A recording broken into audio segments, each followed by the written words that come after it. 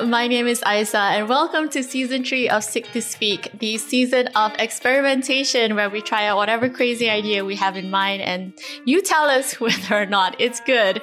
So today's crazy idea involves us discussing Malaysia's biggest speaking fails, what happened, what went wrong, and what could have been done better. So hopefully all of you will not make the same mistake. Seek to Speak. So with me today are our Seek to Speak community members, Maslin. Hi, everyone. And Vishal. Hi, everyone. And our special guest is the one and only Mr. Harith Akmal from the Comedy Podcast, a podcast that is consistently on Spotify's top 10 list in Malaysia, and one which he describes to be 90% crude, 10% wholesome, and 100% laughs. Thanks so much for being here, Harith. Thanks for having me. I'm excited. Yes, so today we've got an exciting lineup for you, Harith. We'll be going through what we perceive to be a special curated list of Malaysia's biggest speaking fails. Are you ready? Is everyone ready? Absolutely. Yay! Okay, awesome. So first up, we have Harry Tan, the Secretary General of the National Union of the Teaching Profession, or NUTP for short, speaking out against the National School Walkout Day on Astro Awani's Consider This. Check it out. How is it a widespread problem? Where's the statistic? Where's the data? Who are they talking about? How many schools are we talking about? We have 450,000 teachers in the country. We have 10,000 schools. How many schools are they talking about? You have made a very sweeping statement. You have said a rape culture is in the school.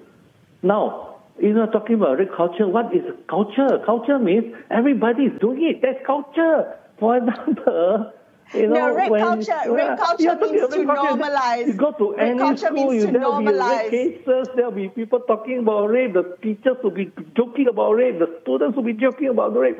You're talking about culture. You're not talking about an isolated case, or you're not talking about 10 cases, or you're not talking about 100 cases. You're talking about culture. What does the culture mean? The word culture is very widespread.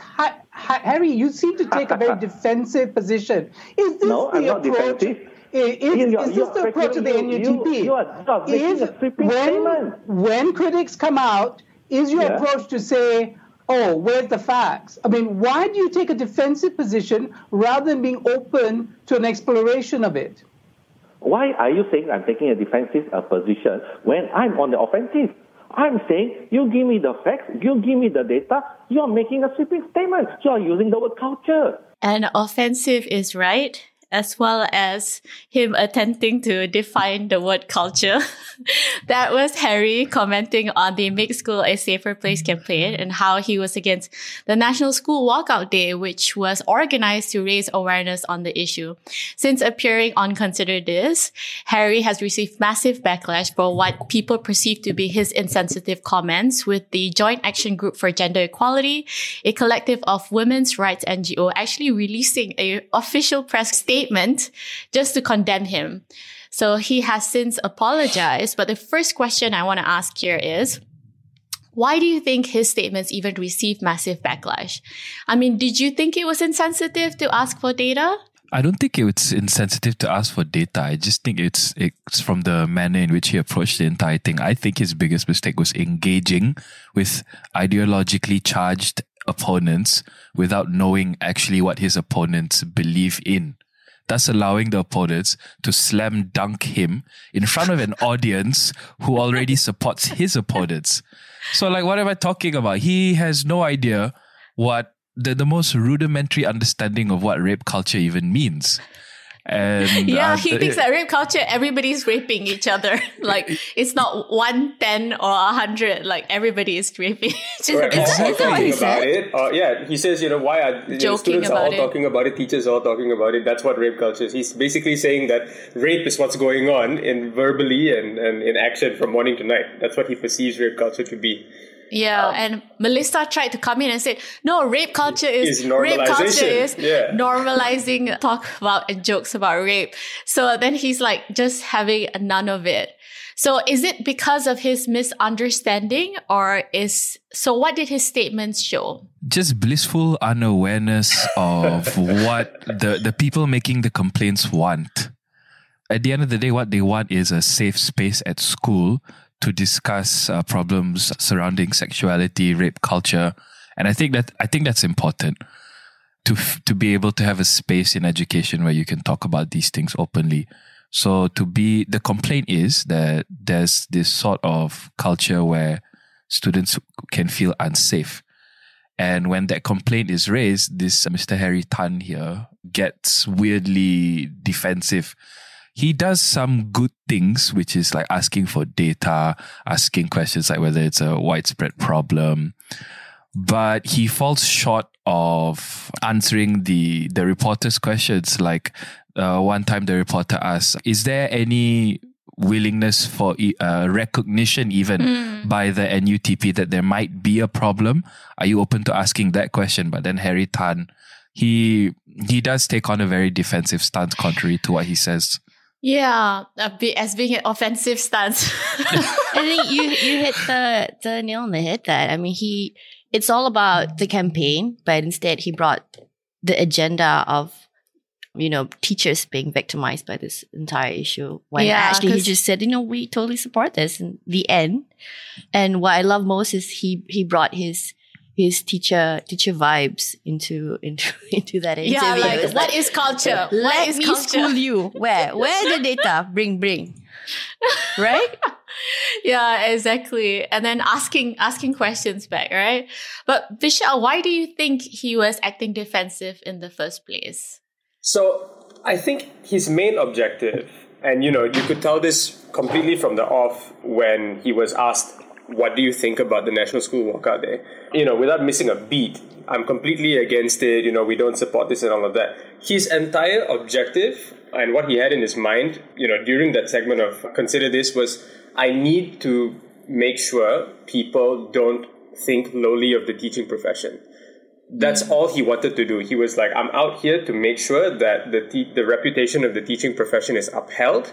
And unfortunately, in steamrolling that objective, he managed to trample on any and all consideration for, Noorien Husniza or any other victims that are out there. Because for him, it was like, look, I need to protect the majority. And by doing that, and to do that, I need to tell people that this isn't a widespread problem. So it was just a massive overcorrection. Why else would you bring up there's 450,000 teachers, there's 10,000 schools? The only reason you bring such big numbers to the table is to say that it can't be that 450,000 teachers are like this. And to show it's so minor, it's like he pointed out, it's just one person reporting correct, it. exactly. It's one girl in one school. He downplayed it. I don't think trivializing it was his idea, but, that's exactly how he came across. Yeah. And what the government also acted in the same manner. He was actually echoing what the Ministry of Education was also saying. Where is the data? Send me the list of schools that actually carries out this invasive period spot checks. And you know what? Malaysia Kini actually sent a list of schools. And then Awam actually did a survey. And they're like, dude, if we can collect data, why aren't you collecting data? Yep. Like, why are you asking us? Who is it? Who are you asking for the data specifically? So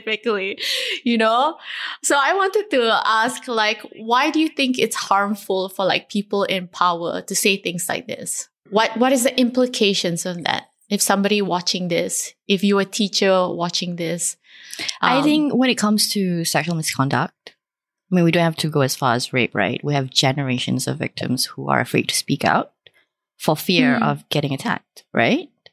So this unsympathetic view by authority and teachers who you're supposed to go for safety for would perpetuate this sort of behavior. That's the most dangerous part. So now there's a whole people who are being victimized are not coming out. I think that's the biggest harm. To add to that, I think we can also say that the lack of accountability by the people at the top makes it even less encouraging for people to think that, hey, if my teacher is not cooperative in my struggles, I can't even take it to the next level because now we see this behavior demonstrated. It's like no one's there to help you, essentially. Yeah. It really is a situation where a lot, 2 steps forward, 3 steps back, in the sense that we're talking about it, But the general defensive attitude of, like you said, the Ministry of Education, Harry Tan, and most quarters that are, I would say, on the receiving end of this backlash means that, the next victim will consider 10 times before, speaking up, because first of all, nothing is done. Second of all, you become the villain. How dare you speak up against the most noble profession of teaching in Malaysia? There's no way that teachers are doing these kind of things. You must do it because you want attention. You must be doing it because you're a loose character. So, goodness, we've made some progress in that it's become a national conversation. But the fact that we treat victims in this way, and on some level, the victim treatment is sanctioned by those in power, the fear is going to develop like nothing else. Yeah, we have a huge culture of victim blaming. I mean, this isn't the first time that a teacher... have you guys heard about the MRSM teacher going on video saying that rape only happens because they're wearing sexy clothes? And then that also happened last year. Dude. Yeah. The program. The thing is, I haven't heard perhaps the particular clip that you're talking about, but there are enough reports of various people blaming clothes throughout the year that just fits in. Like, you are part of the 2020 crew of clothes blaming people, as far as sexual harassment and sexual crimes go.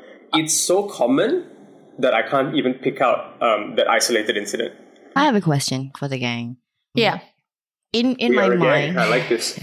Go for it. In my mind, before you attend an interview, if you're a public figure or a press conference, I imagine that you are prepped by your PR team in terms of what our stands are, what you should say, what you shouldn't say.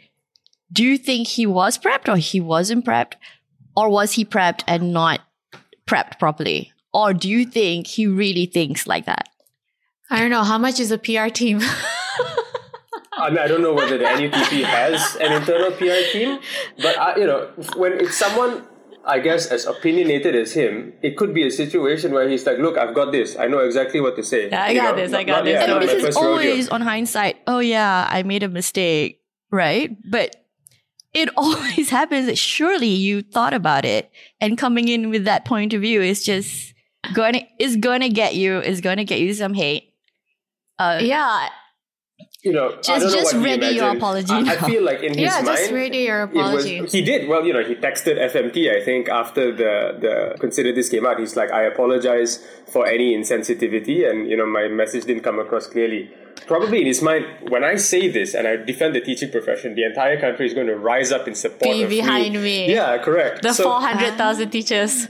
This is the real epitome of this went differently in my mind. That's probably how it went. Yeah. Speaking of apologizing, actually, Haris, have you made statements which you took back and apologized for? I mean, on your episodes, they're quite crude, they're quite offensive. In fact, you've covered the Make School a Safer Place campaign, right? Yes. So, how do you go about taking it back, apologizing in a sensitive way? By putting truth above all and being uncompromising about the truth. So a statement that I took back was actually about this issue, where I took Harry's side of it, I explored it, and I asked the question, where's the evidence that this is a widespread problem? And then in the middle of the episode, I stopped myself and I said, hold on, I don't think this is true, because we can just look to unwanted pregnancies in Malaysia. It's around 5,000 now per year. As of 2019, I'm looking at this STAR report. And since 2013, something like 159,000 illegitimate Muslim children born since 2013. So that's the question of illegitimate, whether that's even a problem or not. Some people might say, so what if they're not married? But if you're the kind of person that thinks that this is a problem, that children under the age of 18 are having unwanted quote unquote babies, then you can point to the sex education lacking as causing this problem. And I don't need to look at reports of sexual misconduct to point to sort of rape culture making students feel unsafe in their sexual education classes. I can just point to statistics like this. So in my mind, I ascertain that's the truth. So I need to take back my statement about downplaying this whole thing being an issue or not. So, so you can connect the dots from the facts that you know, and even those facts could be underreported. We don't know the true numbers, and you're absolutely right in a sense that statistics of sexual nature is harder to come by because it's harder to report, and that's why the data is missing. But this points to a very important issue that we need to speak about, is the idea that how do we balance the need for data and an impartial investigation and being sensitive to victims? How do we ask for data and at the same time be mindful of how the victims would feel? Anybody has any thoughts on that? Especially now, since so many sexual assault survivors are taking to social media, going online to share their stories. I think it would be useful to, let's say you're in a position of authority, be open to complaints and open to questions, and only deny allegations when they are demonstrably false, which is what I think Harry Tan failed to do. Because the questions asked by the journalists were reasonable questions to be asked, and he was denying everything without actually being able to demonstrably deny the existence of a rape culture.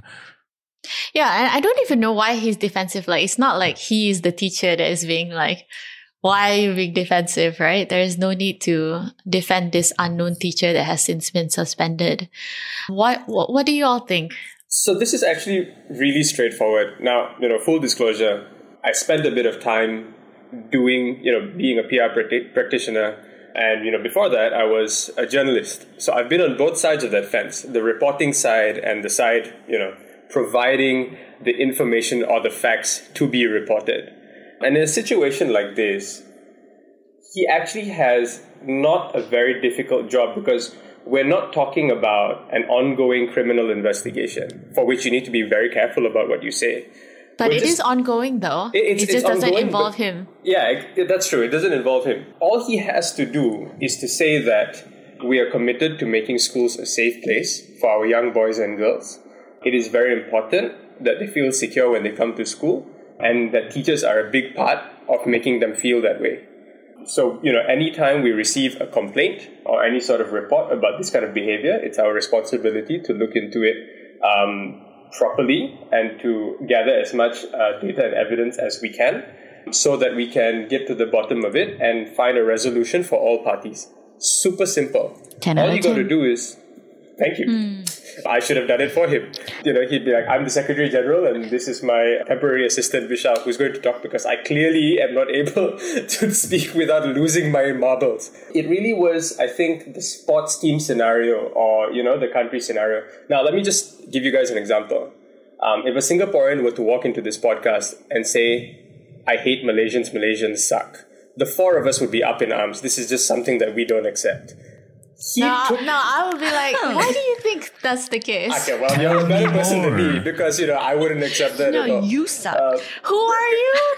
There you go. You see? So how did you get on the Zoom call? Yeah. How did you cross the border? We're in lockdown. And many other questions. Essentially, he took a protective stance because he felt that this great big brush of an accusation was painting all of them, and by extension him.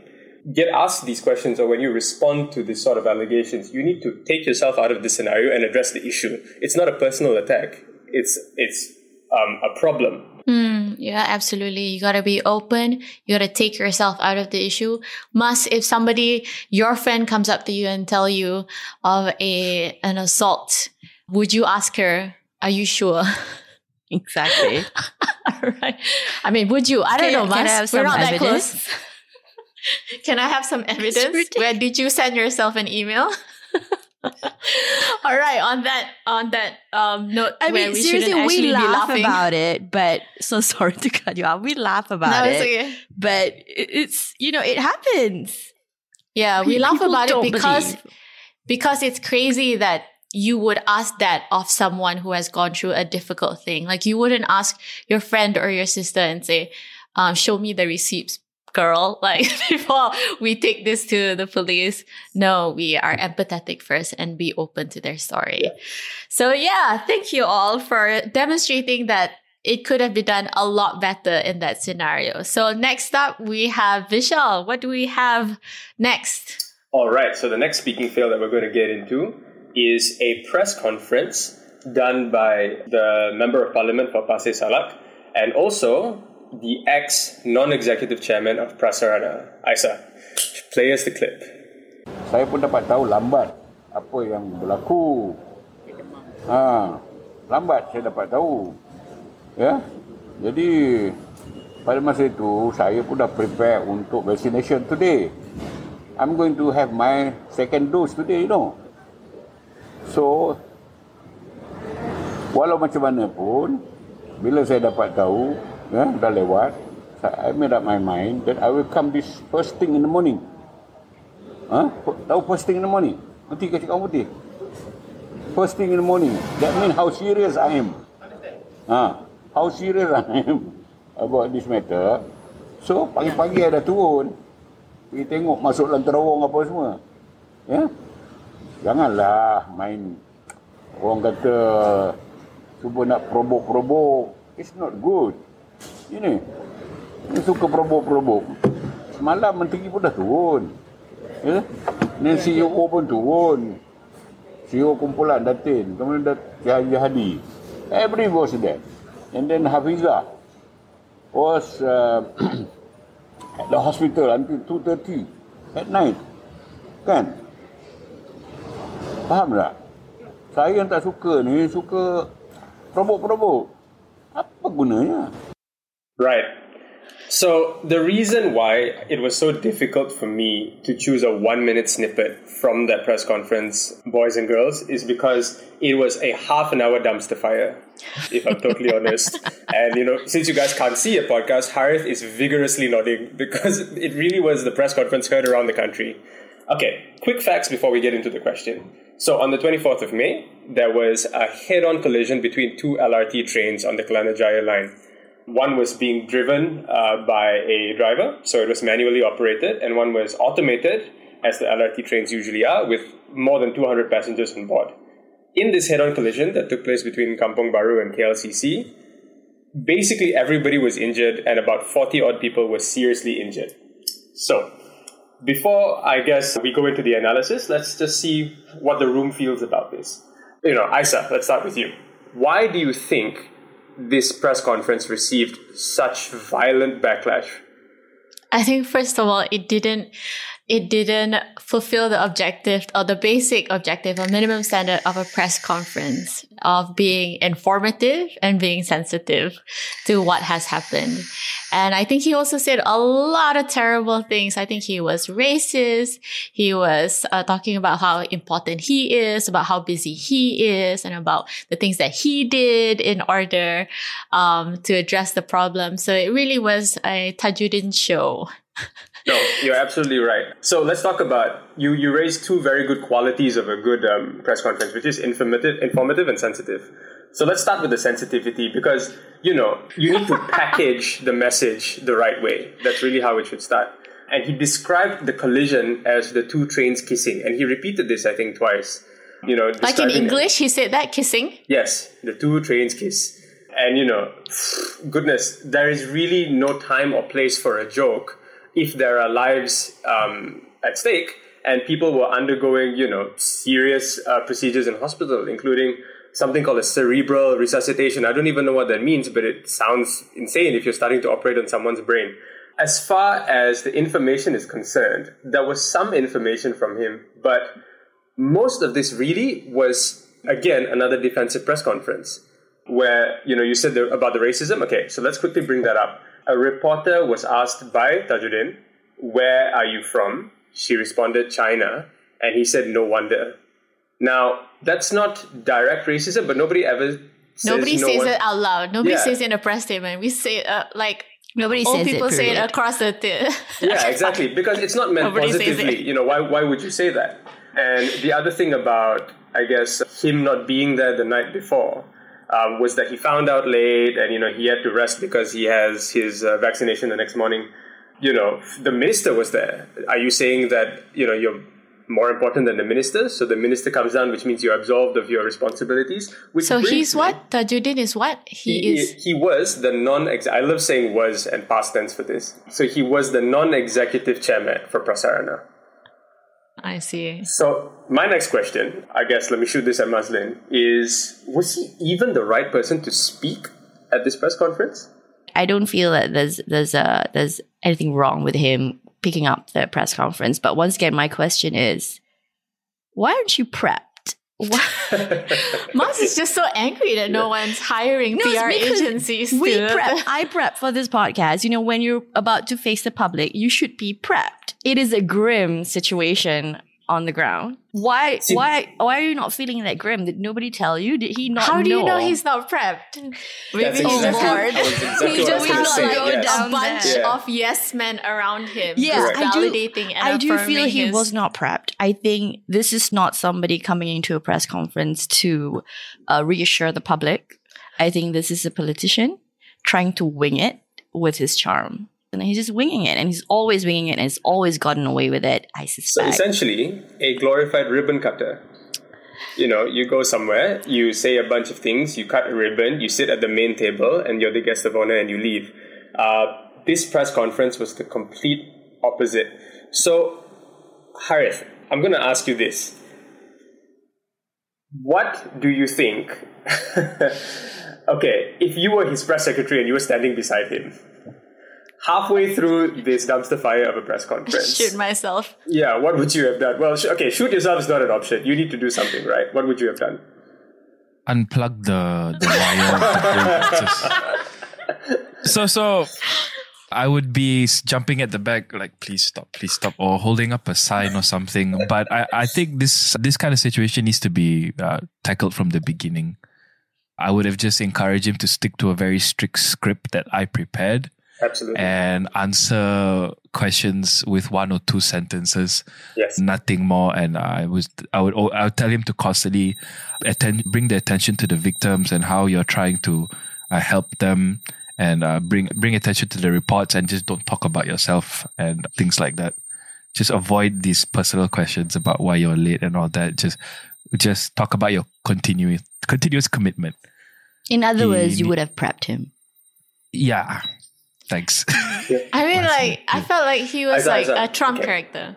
So I feel like he's the kind of politician that is exactly like Trump, where he thinks people are out to see him and not what he has to say or his designation entails, and that he is an entertaining person to watch.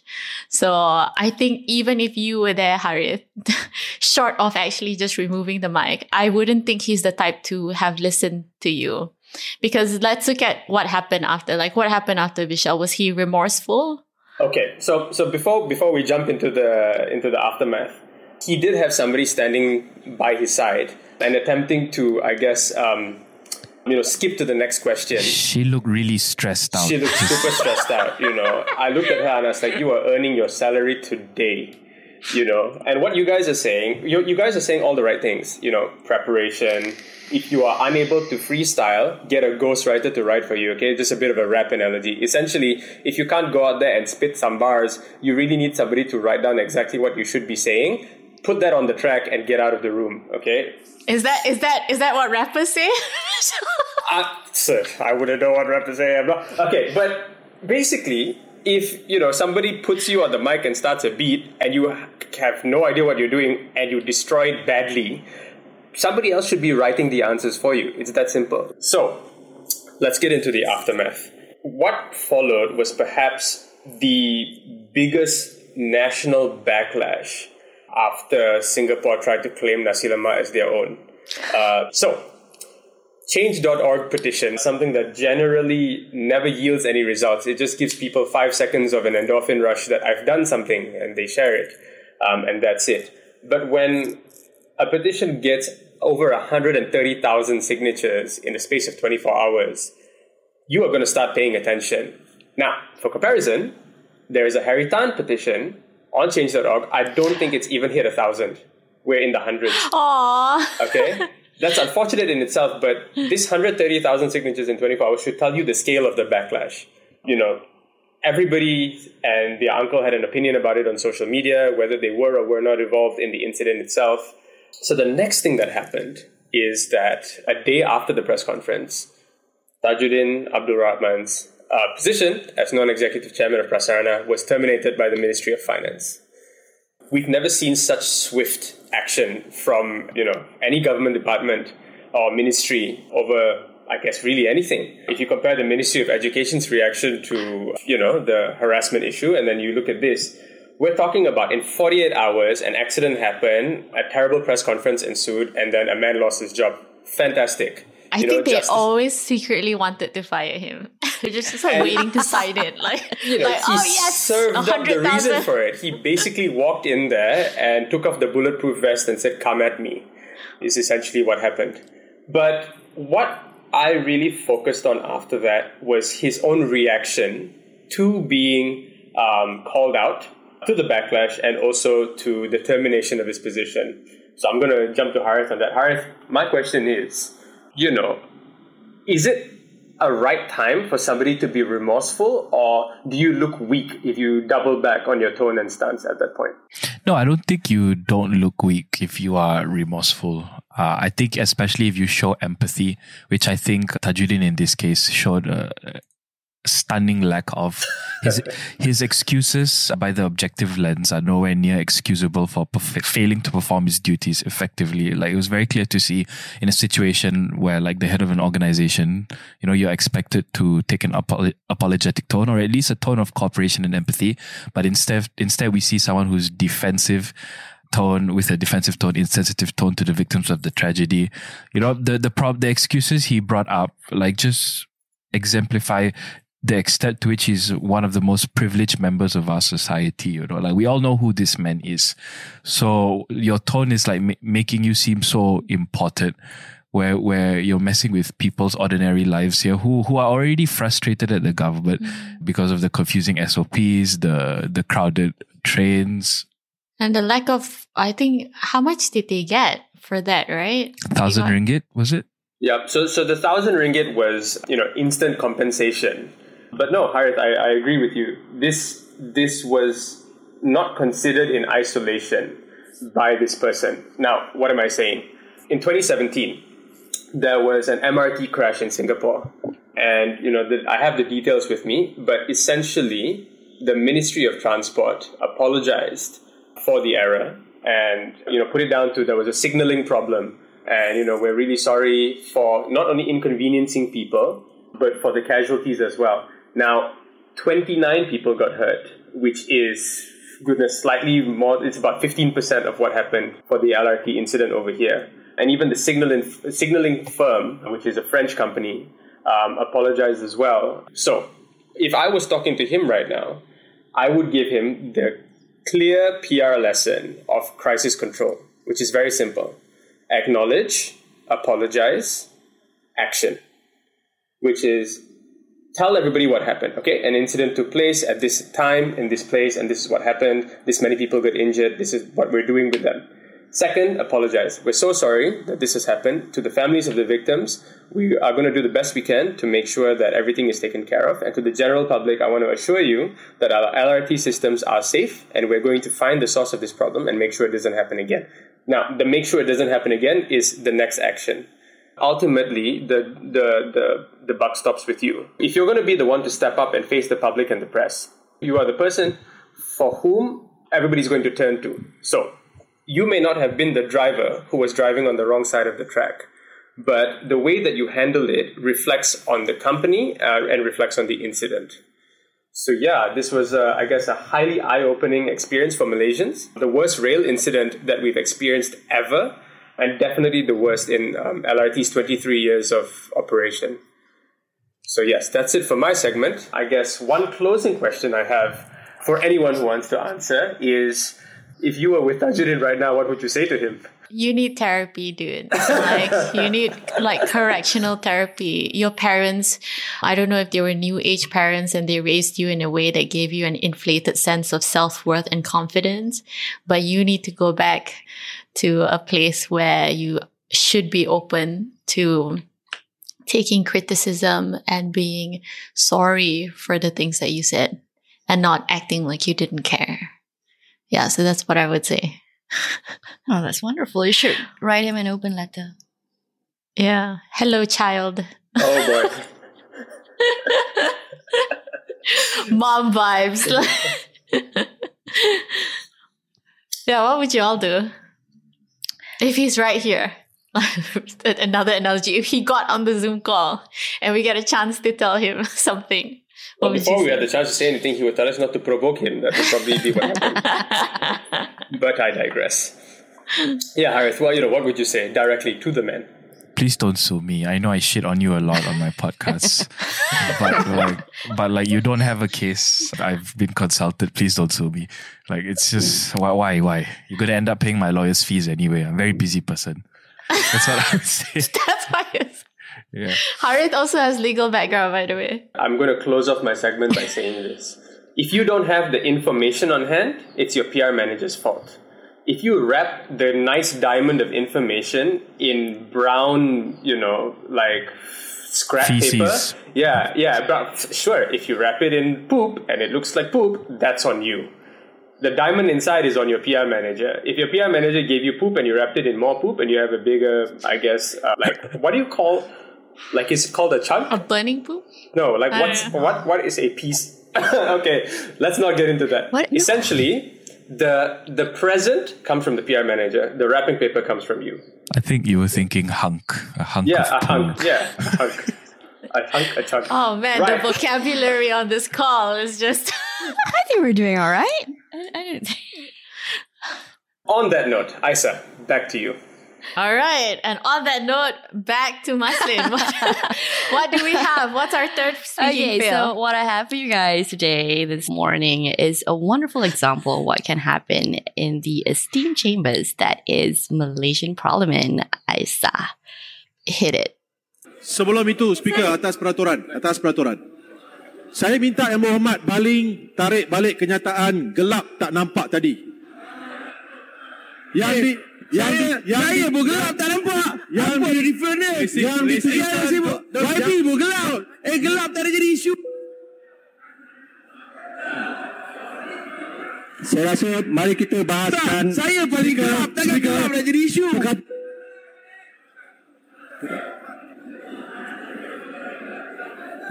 Mari kita bahaskan. Jadi apa masalah gelap sekarang ni? Saya minta ditarik saja. Itu saja. Mari kita bahaskan. Macam mana saya tarik? Saya gelap. Mana boleh saya tarik? Saya kata saya gelap. Saya minta Muhammad tarik balik kenyataan itu. Tolong duduk. Speaker, saya setuju. Beliau tak nafikan. Saya tidak menyatakan bahawa beliau gelap. Saya tidak kata YB ni gelap. Saya kata gelap, saya pun gelap. Pakailah bedah. Selesai masalah. Muhammad Speaker, you cannot allow that kind of language. So, amazing.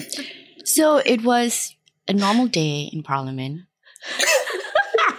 The Badukawan MP was standing. As usual. Yeah. She was asking for clarification on the lack of women representation in a newly formed committee when out of nowhere, the Baling MP volunteered what I considered to be an unsolicited comment. The first thing that struck me was that the speaker doesn't seem to be overly concerned with what's happening in his chambers. Why do you think that is?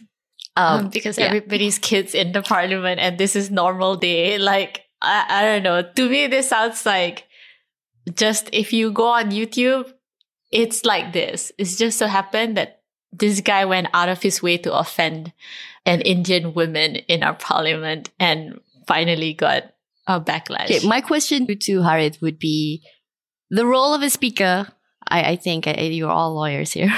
Tell me I'm right.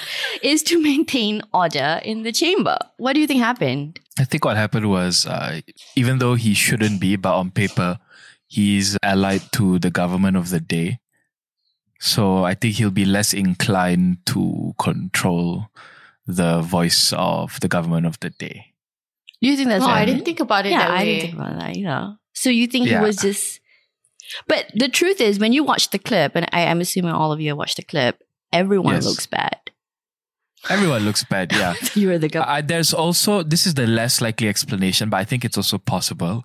What would you do if you were in a room and there was a monkey just throwing poop everywhere? you'd kind of be stunned. I mean, unless you have a very strong constitution, you might tackle the monkey, hold the monkey down. Maybe he was just unwilling to do that. So he's like, I'm just going to wait for this monkey to stop flinging poo. And I'm going to mute him in the meantime. Maybe like he's just like, this guy's too charged up. What can I do now besides mute him?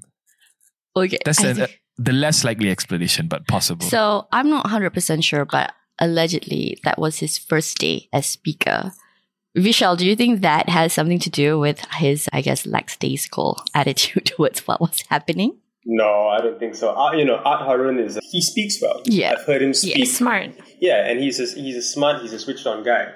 No doubt that was really a trial by fire when your first day in Parliament. Look, out of context, right, Isa, if you had played that snippet and not told me anything and I didn't know what was going on, I'd be like, okay, you went to your local wet market and took a recording of people yelling, about the price of fish and vegetables and such. Actually, it was. I did play that. I would also ask you, why does there appear to be a gorilla screeching in the background?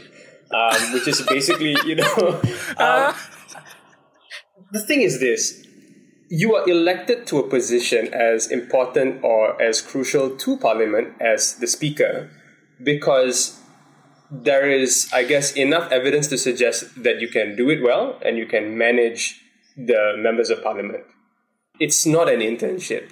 It's not like, hey, we'll try you out, okay? But don't worry, the first few days might kind of be tough, but you'll get there. You'll understand eventually, and we're sure that we can bring out the full potential in you. No, man, you hit the field.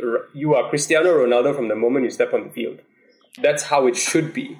People don't pick a Speaker of Parliament to train them for the job. They pick a Speaker for Parliament because they can do it from day one.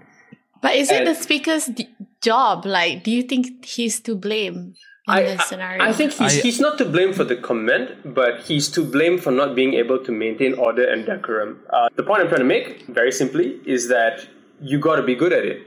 That's why you're chosen as the Speaker of Parliament. It's that simple.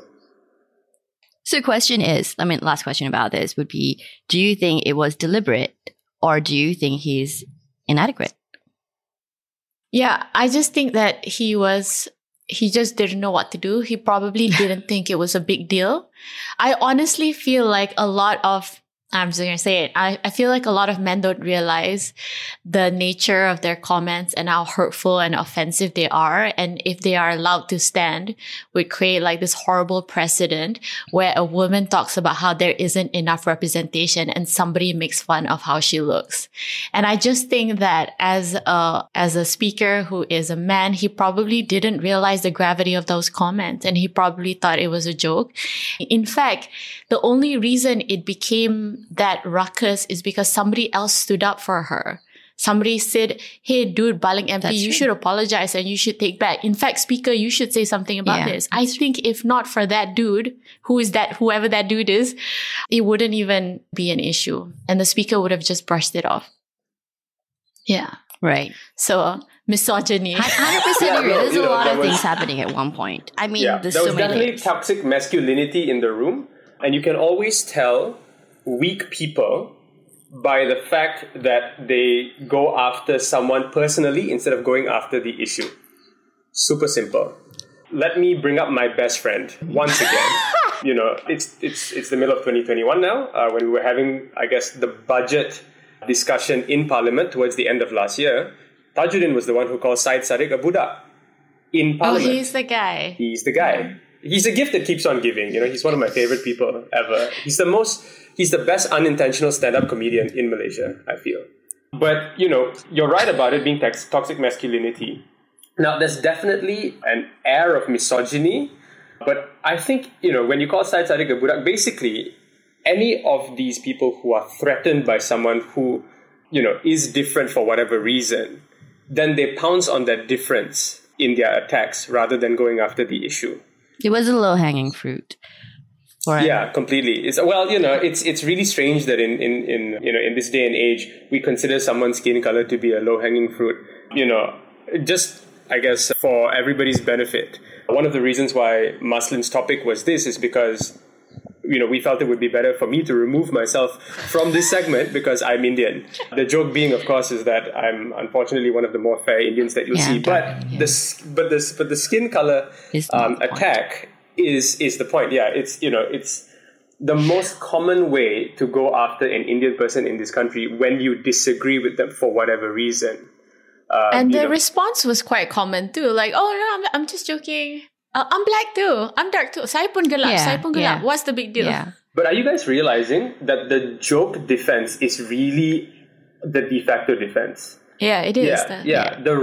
The entire rape culture explanation of the first segment, about the National School walkout, the Nurain Husniza, the defense was, we were just joking. The teacher was joking. Yeah. Okay. So I'm just going to move on to the next thing that I thought was an issue was that throughout the altercation, it appeared to be there were no other female MPs standing in support of Kasturi. Do you think this is because A, they don't agree? Or B, they just didn't get a chance to get in sideways? Or they didn't know what hit them? What are your thoughts? First, I want to make clear, the sexist part was the pakai bedak, right? Yeah, that's the sex. Which means to wear powder, is it? Yeah. Yeah. It was, I get your question because I was thinking, you said gelap, so pakai bedak. Selesai lah masalah. Like, how does that selesai? Salah. Say pakai gelap, pasang lampu. Baru selesai masalah. Yeah. So, I think either the women didn't take offense or our power structure is so dominated by the masculine that they don't feel like speaking out might be productive. And I think the latter is the more probable answer.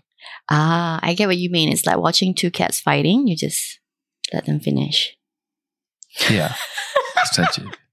Especially if you're a female cat and it's two male cats fight. Wait, no. Horrible analogy. Apologies. There's so many animal analogies to compare our parliament I totally get what you mean. It's like, okay, let's just let them get it out of their system. Is that what you're saying? No, I don't know what I'm saying. Oh, okay. So, any thoughts? Why do you think there was a lack of solidarity among women during this altercation? I mean, I don't know what the women in the parliament were thinking, but I just think that it's hard for a woman to stand up and especially on the spot, to call out an injustice, and especially in parliament where you often feel like you're lucky just to be there. So I think that it was never to begin with a safe space for women to stand out and call out misbehavior. And I think that is why they didn't feel like they could do that. Don't get me wrong, after so many women politicians, Hannah, you condemned those statements.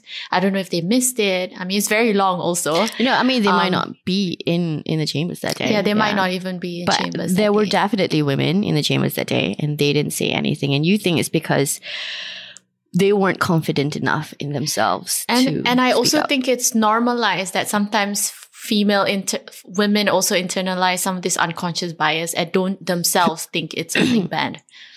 Okay, so we have one vote for let the cat fight. One vote for it's not a safe space. Vishal, what do you think? Okay, so look, there's probably going to be an angry mob outside my house after I say this. But we're not going to tell them where you live. Okay, that's fantastic. I don't think you even know, which gives me a great amount of comfort.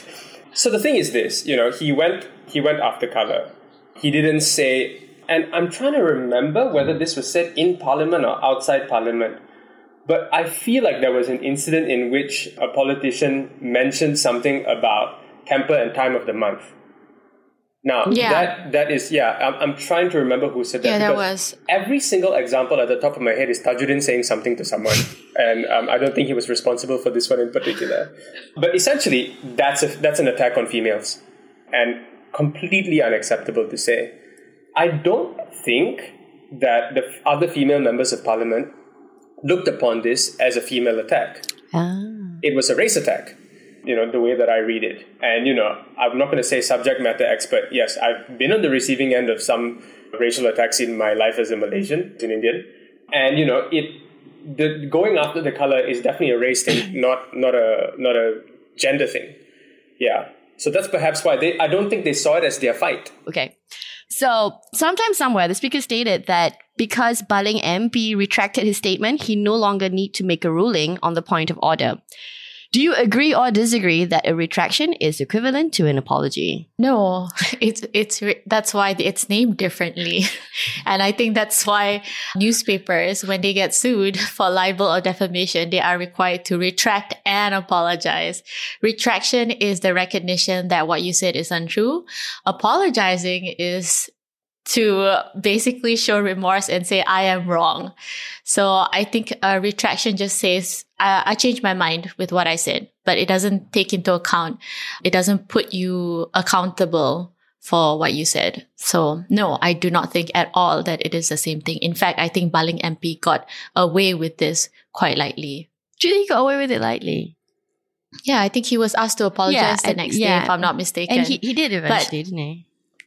I mean, I think that would be an example of an apology that is a bad apology, like a sorry, not sorry scenario. It was a Tajuddin style apology. Yeah, no, Tajuddin's like not sorry. That's what I like about Tajuddin. He is unapologetically offensive. He is fully gangster. He's like, nah, I am going down with this shit. Nothing I say or do is wrong. So we all believe that an apology was in order. What do you think goes through a parliamentarian mind when asked to make an apology but don't? Why didn't he just make the apology? It's so easy to say, I retract and I'm sorry. What? Sorry for what? I'm dark. I'm also dark. You see my skin color? Huh? I'm darker than her. What's the problem? That's what's going through his head. Yeah. He is defensive. Yeah, I think to his mind, he's like, oh, okay lah, you asked me to apologize because your job is on the line. Okay lah, I apologize for you. I completely disagree. I think these people are not stupid. He knows he did something wrong. He didn't apologize because he didn't want to. Absolutely. I think Maslin is right. For a lot of these people who bully people in this way, an apology is the equivalent of showing weakness. And for them, the brand of masculinity that they carry and wear so proudly means that at all times they need to show people that they completely believe in what they are doing. Nothing that they do is wrong, that they are always right. Yeah, so I agree with Maslin. I don't think he's unintelligent. I think he knew exactly what was going on, and he was just really quick on the counter to look down at his own arm and realize I can use this as a defense. That's it. He's quick on his feet. Okay, so to round this up, I think there was enough backlash. MPs spoke out. Tons of people online spoke out. It's just that it tends to be from the woke bubble, the Bangsa bubble, where I happen to live lah. And like you live in Bangsa. Oh my God. You also personally attacked the Bangsa bubble is not just Bangsa. It's anyone who lives in Klang Valley and habitually speaks English. That's Correct. the Bangsa bubble. It's a state of mind, not a place. Yeah. Angry mob does not know where to go. Let's give it a final question. In all aspects of society, there is an unspoken code of conduct that governs us. Do you think what happened in Parliament that day is a result of the failure of the people to hold reps responsible or accountable on how they carry themselves? Are we not setting a high enough standards for our leaders to live up to? Haris? Absolutely. The reality of Malaysia is the Bangsa bubble is the overwhelming minority that's loud on Twitter. The reality of this country is most people are... They just don't give a damn. This is not a big deal to most Malays, in fact, who are the majority in this country.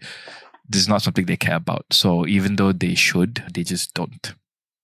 Yeah, I was talking to a friend who said, politicians carry themselves to a standard that society sets.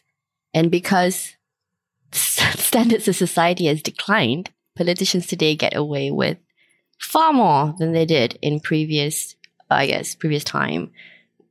What do you think of that, Vishal?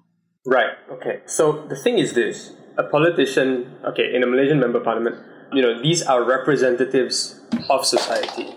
When you say society, it encompasses these people as well.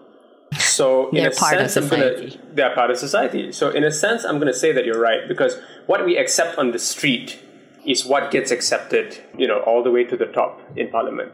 So generally, okay, if you contrast this with an organization or a company, you would say that the fish rots from the head, which is that the culture you set at the top is the culture that permeates downwards. Here, it's the other way around because, we elect these representatives.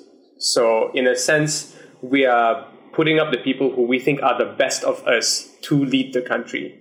And I guess if we set higher standards for who these people should be, then ultimately the ones who end up leading the country or end up in parliament will be better.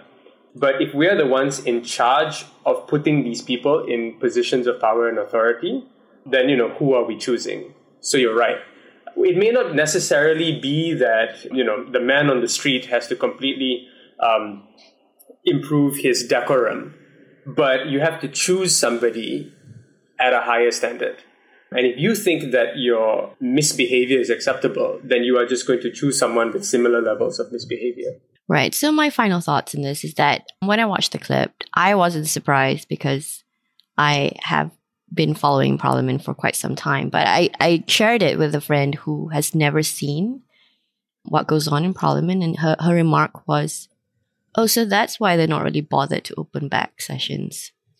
With that, I pass it back to you, Aisa. Right. So on that note, let's close this episode with actually a quick lightning round because there are some honorable mentions that didn't quite make the list, but were still terrible enough for us to mention in this episode. So what I'm going to do is, since it's a lightning round, I will be putting 30 seconds on the clock after I introduce to you the honorable mention or a communication fail. And then each of you would have 30 seconds to give me your thoughts on the matter. And I have my handy dandy bell to help me out with this. So what happens if you can't make up the 30 seconds? I mean, you can just pass. You pass. You can pass. All right. Can I talk about the weather? I mean, if you want, if that comes up. So I have a YouTube timer, which has 30 seconds. So what I'll do is I'll introduce the communications fail, and then I will ring the bell, and we'll start with Haris, and then Maslin, and then Vishal, and then back to me to introduce the next honorable mention. All right, are you all ready? Is everyone ready? That's right. Born ready. All right. First up is we have Najib's interview with Al Jazeera. So in 2018, Najib lost his cool and walked out of an Al Jazeera interview when the reporter grilled him on the 1MDB scandal. Since then, Najib has been convicted and sentenced on 1MDB related charges, and the broadcaster actually won a prestigious UK TV award for that interview of the year, actually. So thoughts on that? Let's start with Haris. Bro, you got roasted. We know what you did. And then you know what you did. And then you left the damn thing. It makes you look so bad. Why did you lie? The most effective speaking stems from the truth.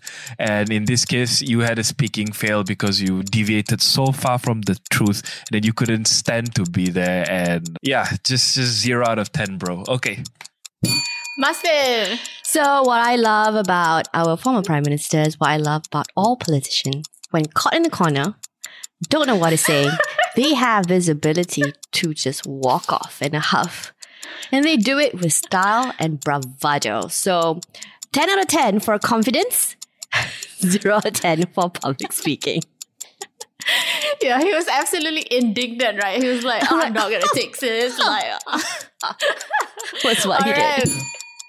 Vishal. Yeah, I'm going to disagree with Maslin there because he didn't walk out with style. Walking out with style is Dumbledore caught in the headmaster's office about to be arrested by Umbridge in the Ministry of Magic when he grabs a phoenix and disappears in a burst of flames. That's style. Yeah, high standards. So the thing about super Najib... specific. Oh, absolutely. He was given a platform to clear his name and speak his truth and absolutely bottled it. You are literally in a chair where you can answer however you want. And you decided to throw a tantrum. 0 out of 10 as well. All right. Next.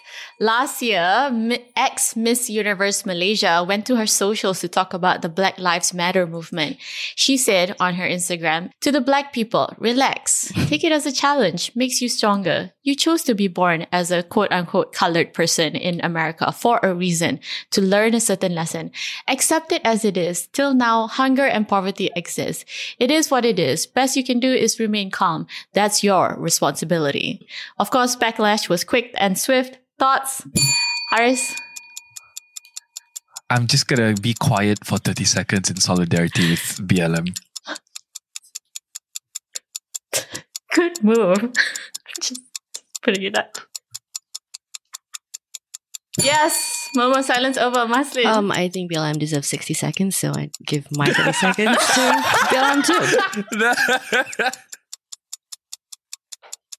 No, it's 30 just seconds it's just have that never been so long. no, it's just that This is the precedence you sometimes set. you don't have to respond to something so banal. I think sometimes So sometimes I think silence is appropriate. Like, who cares? But we can't be silent as she sees this. Okay, I don't know. She's gotten enough backlash lah. Vishal. Right. So what we had was a masterclass in completely Tai Chi. failing to read the... Okay, yeah. From you guys, right? Unbelievable Tai Chi. My solidarity is in my silence. Nobody can ever fault you for that. But in our dear Samantha Katie James' position, a complete failure to read the room and thinking that somehow her opinion was helping people when it was in fact hurting them. Yeah, that was just fail. Who was preparing her? All right, next also happened last year. Our lovely Women and Family Ministry issued a set of recommendations on how to manage households during the movement control order, including for women speaking in Doraemon's voice and giggling coyly. Wives were also told to avoid nagging their husbands. Again, the post has been taken down after international newspaper. Yes, we were covered internationally for this. Ha ha ha. Thoughts, Haris? Okay, so this one I'm very conflicted because men do find higher registers pleasing. It's a fact. But I don't think it's her place to be telling women how to make their husbands happy. It's just weird. It's like, did we ask? You know what I mean? This is the kind of thing you tell someone you're close to if they're having problems and if they asked. It's essentially like, how do I make my husband's pee-pee happy? It's a weird thing to be telling the whole country. Sorry. I didn't know Doraemon was something that was factually more attractive than I could just say that than a normal voice. But thank you. Maslin, yes. My question is, who is the PR team that prepped this campaign? And I would like to challenge them to maintain a Doraemon voice. I hope they're women. But if they're not women, even if they're guys, and see how well that works for your marriage. Vishal. Right. Okay. So this is just victim blaming, unfortunately, where you're trying to, put a band-aid over a bullet wound and say that, stop nagging, change your voice to a beloved cartoon character, and that will solve all the problems of domestic tension during a lockdown. It was around that time that the helpline for victims of domestic violence was also suspended by the same ministry. All-out failure. Sorry, the timing's off now. Yes, but thank you. Yes, that concludes our lightning round with some really varied responses. Thank you all for that brilliant analysis in 30 seconds each. So we've come to the end of the show, and to end this episode on an even higher note, I wanted everybody here to just give me their final thoughts on what were the common mistakes made by all of these people who messed up and what can be done better. Oh, all right. I think what Maslin said quite often throughout this episode is very applicable, which is who is their PR team? Who is their PR team? That was a common mistake. Okay, any advice? Get a better PR team. Oh no, Maslin's like, that's my whole thing for this whole episode. You've taken my identity. All right. Vishal, how about you? Estrogen injections. Okay, sorry, go on. Oh, wow. Okay, no. I'm going to go from the pre-tragedy to post-tragedy. And I'm going to say that mistakes happen. Wrong things will be said. So really, when you've said something wrong, either in response or if you've said something wrong in the first place and you are a public figure or it becomes public knowledge, just come back to the 3 A's. Acknowledge, apologize, next action. It doesn't guarantee that you will immediately be forgiven or what you've done will be forgotten, but it is the only step in the right direction. Awesome. All right, Mas, I hope you had enough time to come up with an alternative thing, a line of dialogue. I think I'll go back to my segment and say I think public speakers or public facing personnel should hold themselves in a higher standard, no matter what's happening around you or how you personally feel. Set yourself that high standard, live up to it. And I think that should be the backbone of how you conduct yourself, and it would lead to better speaking, hopefully. Oh, yeah, that's good advice. Awesome. All right. And from me, I just think that people should just be nicer and kinder. And I think if we're more open and sensitive to other people, we will just say the right things because it comes from a right place. And with that, we end our first round of Malaysian Speaking Fails. Thank you so much, Haris, for coming on the show. And thank you, Mas and Vishal, for joining us this morning on a Sunday. By the way. Thanks, guys. Good to meet you. Maybe one day in person. It was fun. Okay. In 2020. Okay.